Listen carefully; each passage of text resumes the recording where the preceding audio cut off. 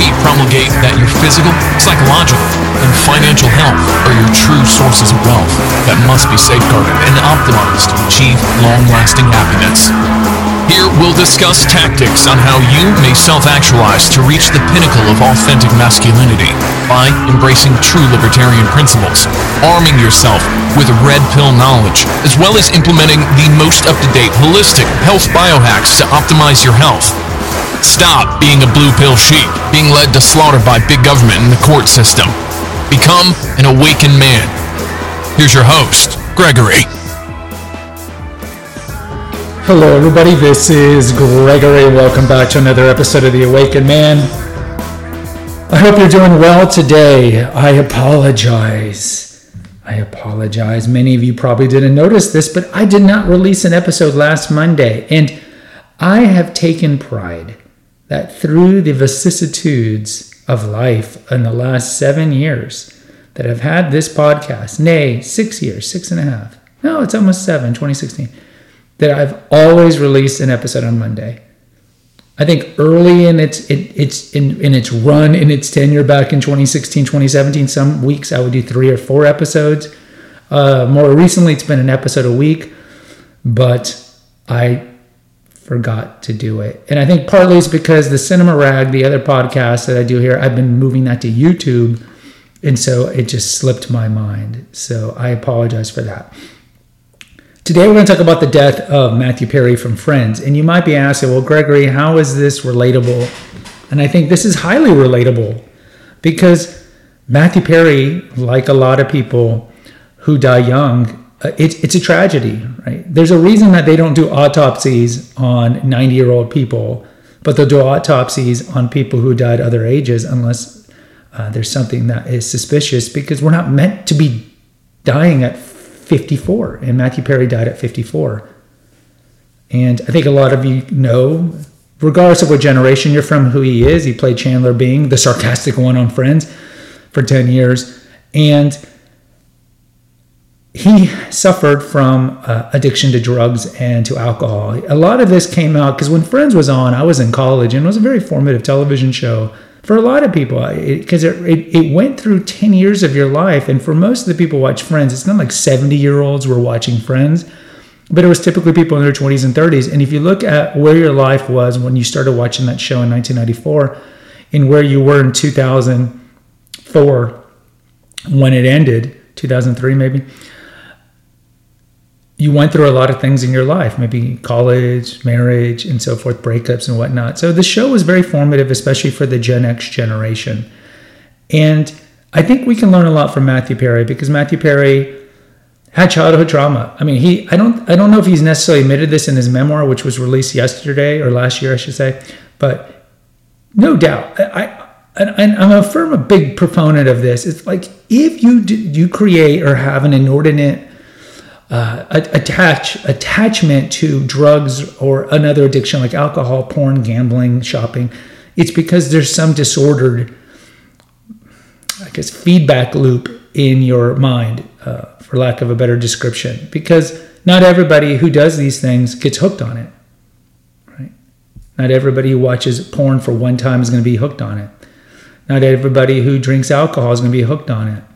And with Matthew Perry, I think that there was something in his predisposition from childhood or whatnot that made him get hooked on it.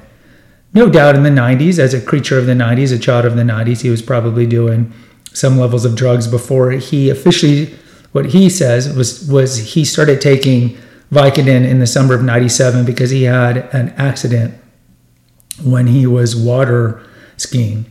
And at that point, I think he already had some issues with drugs, because he talks about, like, even before season 3, you can start seeing his weight go down and go up. And he talks about how, like, when he was really skinny, he was hooked on drugs, on Vicodin. And he talked about how on some days he was taking 55 Vicodin a day on some days.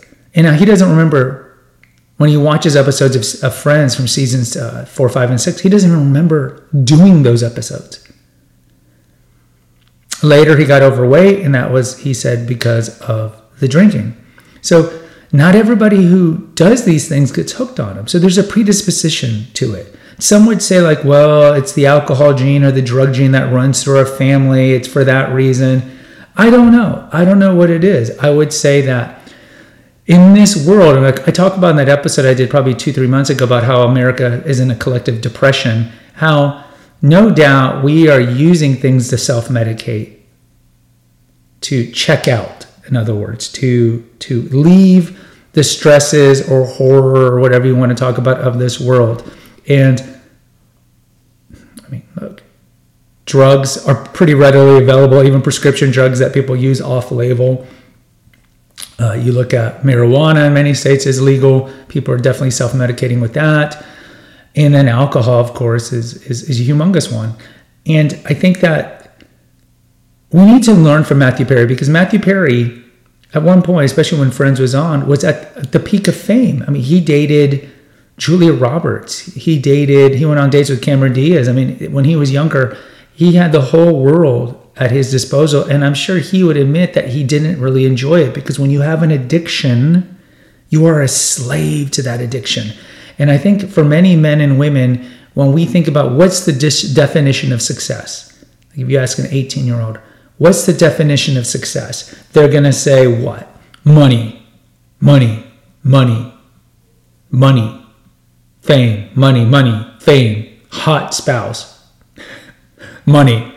And I think you look at people, not just Matthew Perry, but you could look at other famous people that died from drug and alcohol. Whitney Houston and Heath Ledger, Philip Seymour Hoffman, Kurt Cobain. I mean, the list goes on and on. These people had all the fame and the wealth. And it wasn't enough, right? They couldn't enjoy it. They were a slave to their addictions. And we need to learn from that, guys. We need to learn from that. To truly be optimized, we need to look and do a hard look at our childhood. I've talked about it over at Confessions of an Obese Child. I had an alcoholic, rageaholic father. He was a Jekyll and Hyde, depending on anything he was drinking. Then my mother was kind of just aloof and checked out and depressed. And I think maybe she was depressed because she was dealing with a rageaholic husband. Either way, I didn't get nurturance as a child. I didn't get that. And so I turned to food because food was readily accessible. And so we need to look at our own childhood, because look, there's going to be people that drink a glass of wine and have no attachment to it. They don't need to drink to excess or shop to excess, and they have moderation. And that's what we need, right? There's nothing in itself that's inherently bad. It's when we grow an attachment, a disordered attachment to it. That's bad. Even with something like drinking, you look at the Bible doesn't condone drinking, it condones drunkenness. There's a difference. So we need to look at our childhood to see what makes us who we are today. And if anybody, and most of you already know, if you have a predilection toward addiction, you already know, right? Because you already are drinking too much, smoking too much, shopping too much, gambling too much, watching porn too much. You already know. Unless you're like 15 and you're watching this or listening to this, you already know. We need to end it, because ultimately, depending on what the addiction is, it could lead to a shorter life expectancy and no doubt a lesser quality of life. So even if it's something like shopping, you're going to be, not have as much money as you could if you weren't shopping. Same for gambling. But no doubt with drugs and alcohol, you're going to push people away. You're going to alienate people. People are going to leave your life. And it's horrible. So we don't want to end up like Matthew Perry. We don't want to end up as a cautionary tale. And I worry, like, soon I'll do an episode of Britney Spears, right? We don't want to end up like these people who die young for no reason. It's because they didn't do the deep work to optimize themselves. We want to live as much of a holistic life as possible. Nobody's got a perfect life. Many of you might have debilitating medical problems. Maybe you have hypertension, high cholesterol, you might have diabetes, you might have anxiety, depression. And the first thing we got to do is not go toward the big pharma drugs, because all big pharma drugs have adverse effects, and many of them are habit forming. You look at the benzodiazepines, the family that Xanax comes from, Ativan. These are habit forming. And there's others.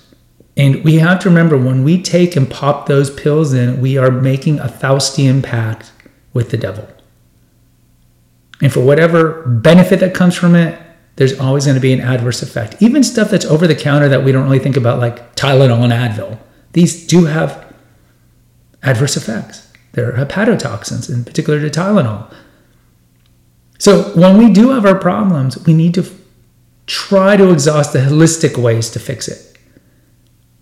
And we talk about that quite a bit here. So like with diabetes, we can remedy type 2 diabetes if we radically change our diet and modify our exercise or do exercise and other things. When it comes to high cholesterol, when it comes to hypertension, you can change your food. Consume more cinnamon, for example.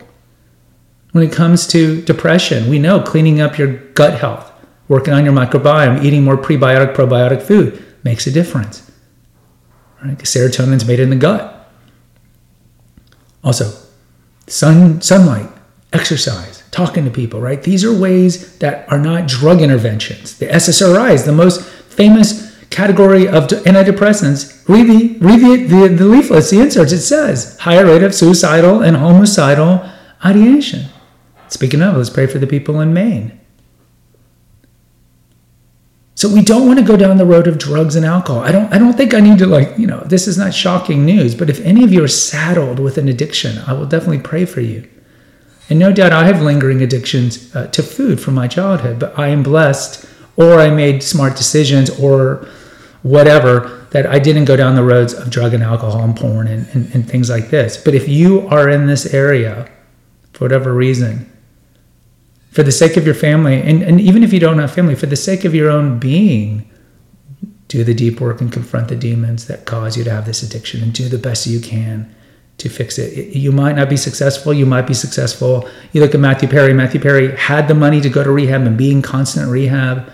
And you look at other actors that were able to purge their addictions to alcohol and drugs. I think of like Bradley Cooper. He's been pretty honest about that. Ben Affleck, Rob Lowe, these guys have admitted, certainly Robert Downey Jr., these guys who've had their history of drugs and alcohol, and they were able to shake it off.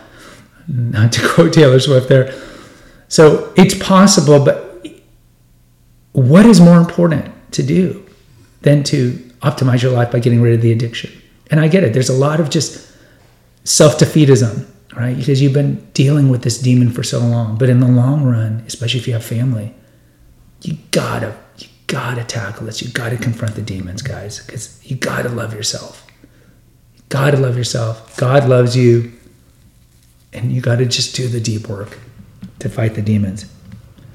Guys, please rate and review wherever you're listening to this. There's 2 links in the episode notes. One's for PayPal and one's for the website that hosts all the Eclectico Gregorio feeds, all 4 of them. Of course, the Cinema Rag, the newest one, is no longer... the old episodes, there's about 200 episodes that are still on Apple and Spotify.